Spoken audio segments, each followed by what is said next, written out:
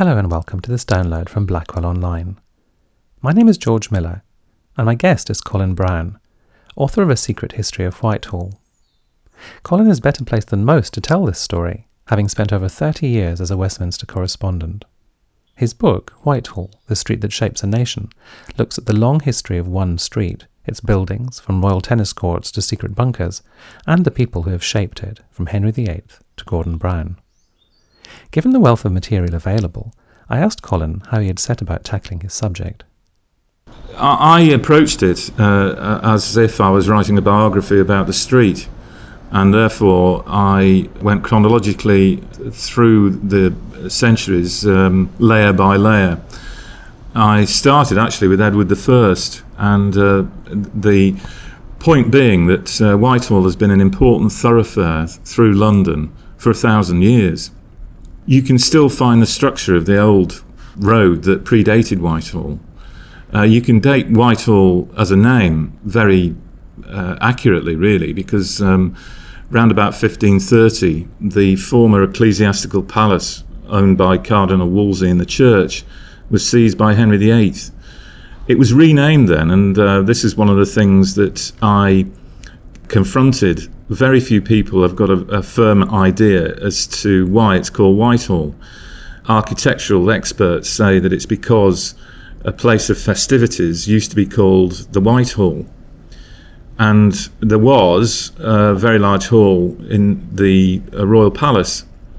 But I think, because I come from a political background, it was done for political purposes. And in his play, Henry VIII, Shakespeare seized on this, in which he's got two characters in the play saying, you must no longer call this York Place, its previous name when it was owned by the church, you must call it Whitehall. And I think that Henry VIII was stamping a new name on the place because he wanted to erase the memory of Wolsey.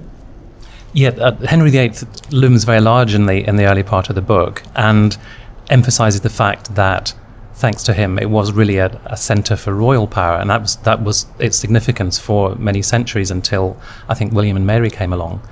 Say something about the Tudor palace that Henry had and its sort of significance in his sort of court life. The most striking thing was the way that the palace operated alongside the Thames.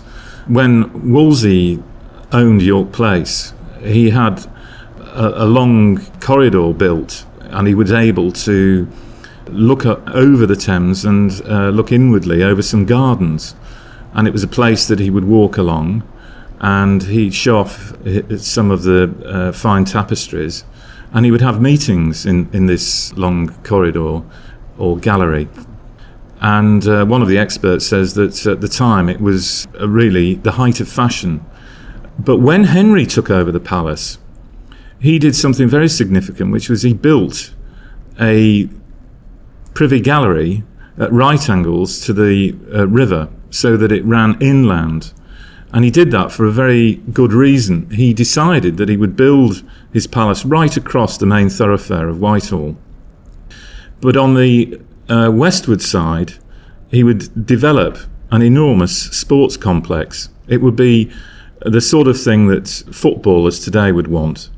It had everything that he enjoyed at the time by way of sports. It had 4 indoor tennis courts, it had a tilt yard, it had a cockpit and an indoor bowling alley.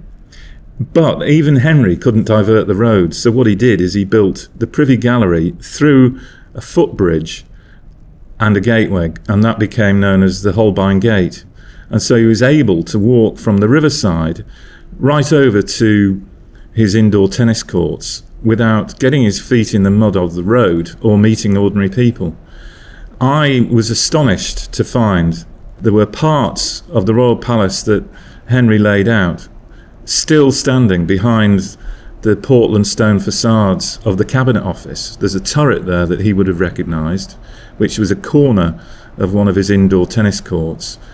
And there is a passageway known as Cockpit Passage, which is in use every day these days. The Cabinet Secretary told me that he walks along it every day because there's a secret way into the side of number 10.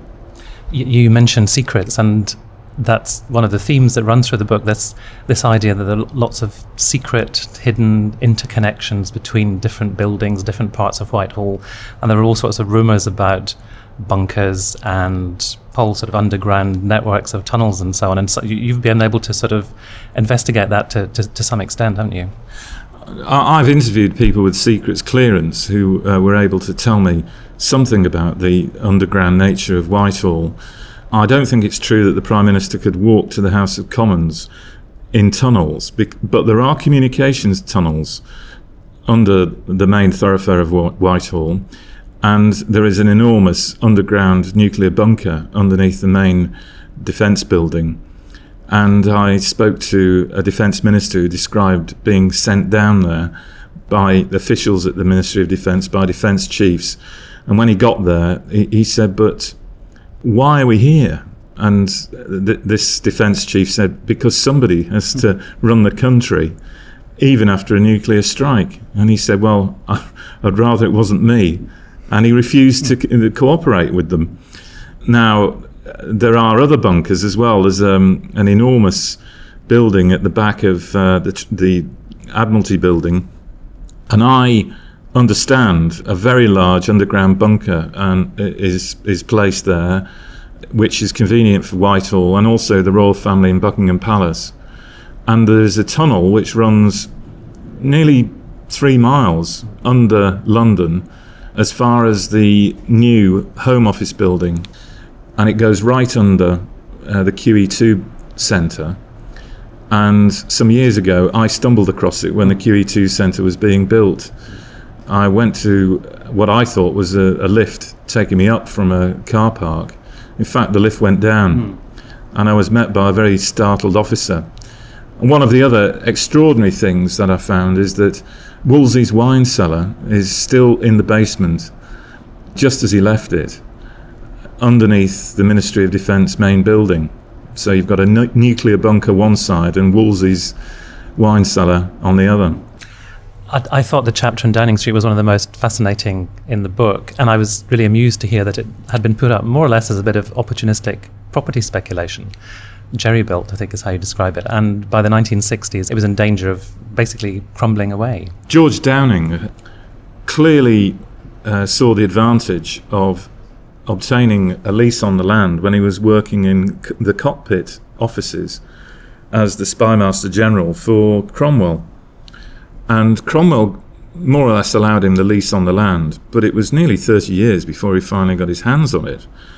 When he did so, in about 1680, he built a small cul-de-sac of very jerry-built houses.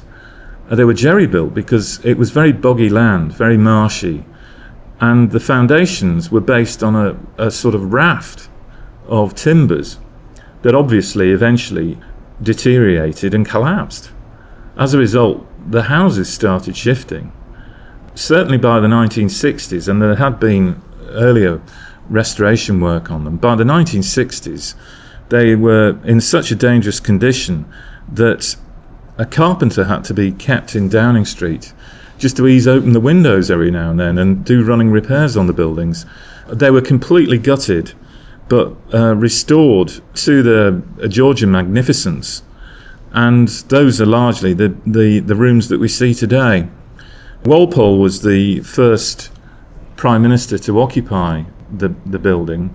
He was granted the lease on the number 10 Downing Street, which was then numbered number 5 Downing Street, but he turned it down, and he was very wealthy anyway, and he said that he would only take it as long as it was held in perpetuity for future prime ministers, although at that time the chief minister was known as the First Lord of the Treasury, and that's why that title appears on the letterbox of number 10 even to this day.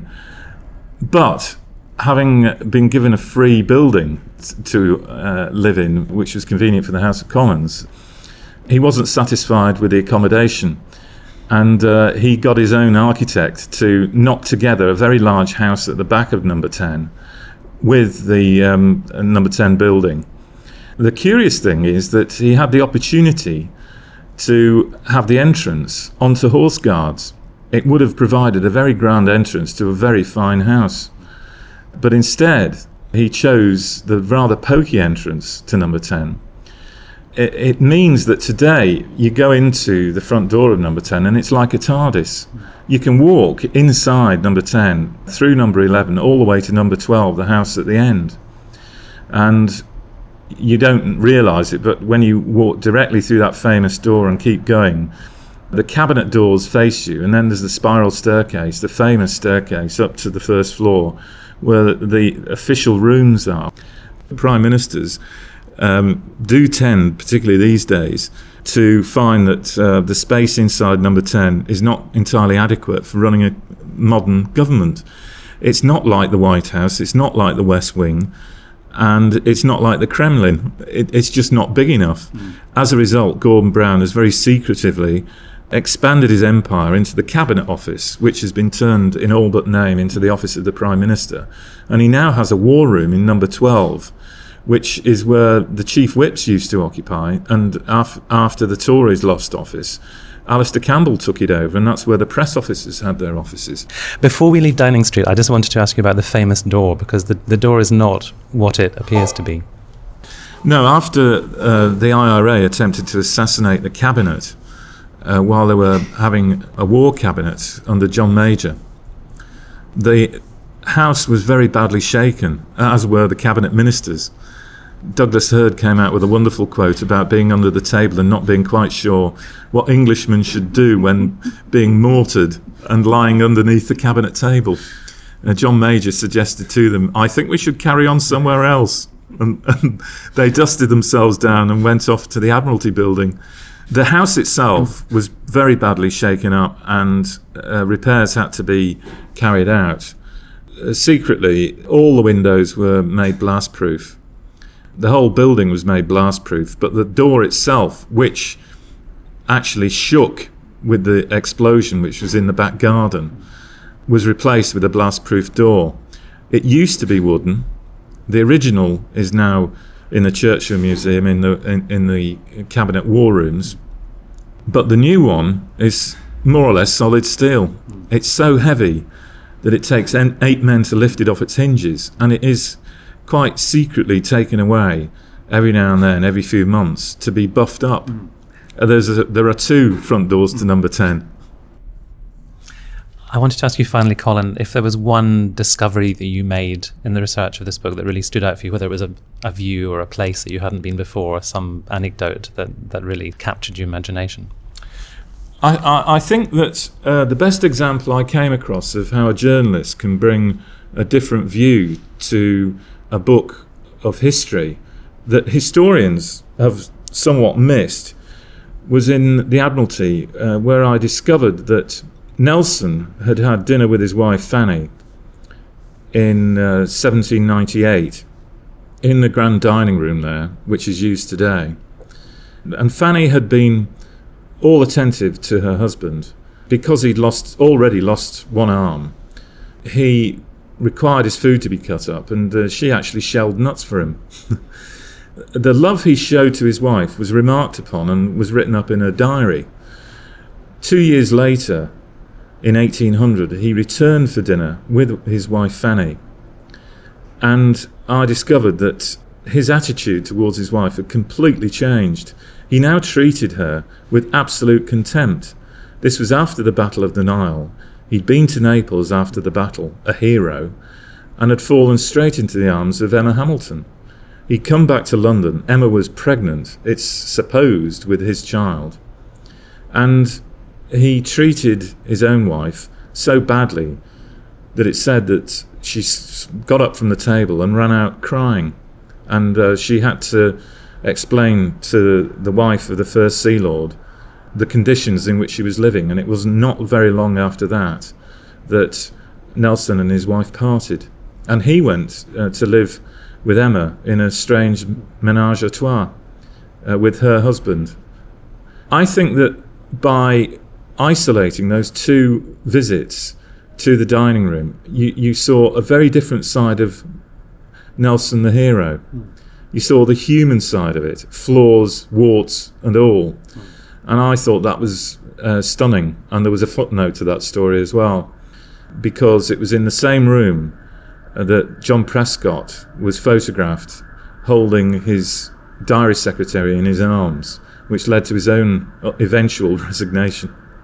I think there's nothing new, and certainly if you look back at Wolsey's life, you could say that Wolsey could teach our current crop of politicians something about how to milk the system. It's said that he was worth £11 billion, which is more than Abramovich, and he earned from the church and the state, even in those days, in Tudor coinage, £33,000 a year. Wolsey's riches were so great that even Henry VIII and Anne Boleyn were astonished by the gold plate, silver plate, and the fabrics that he left behind when they went to inspect the palace after he'd been forced out.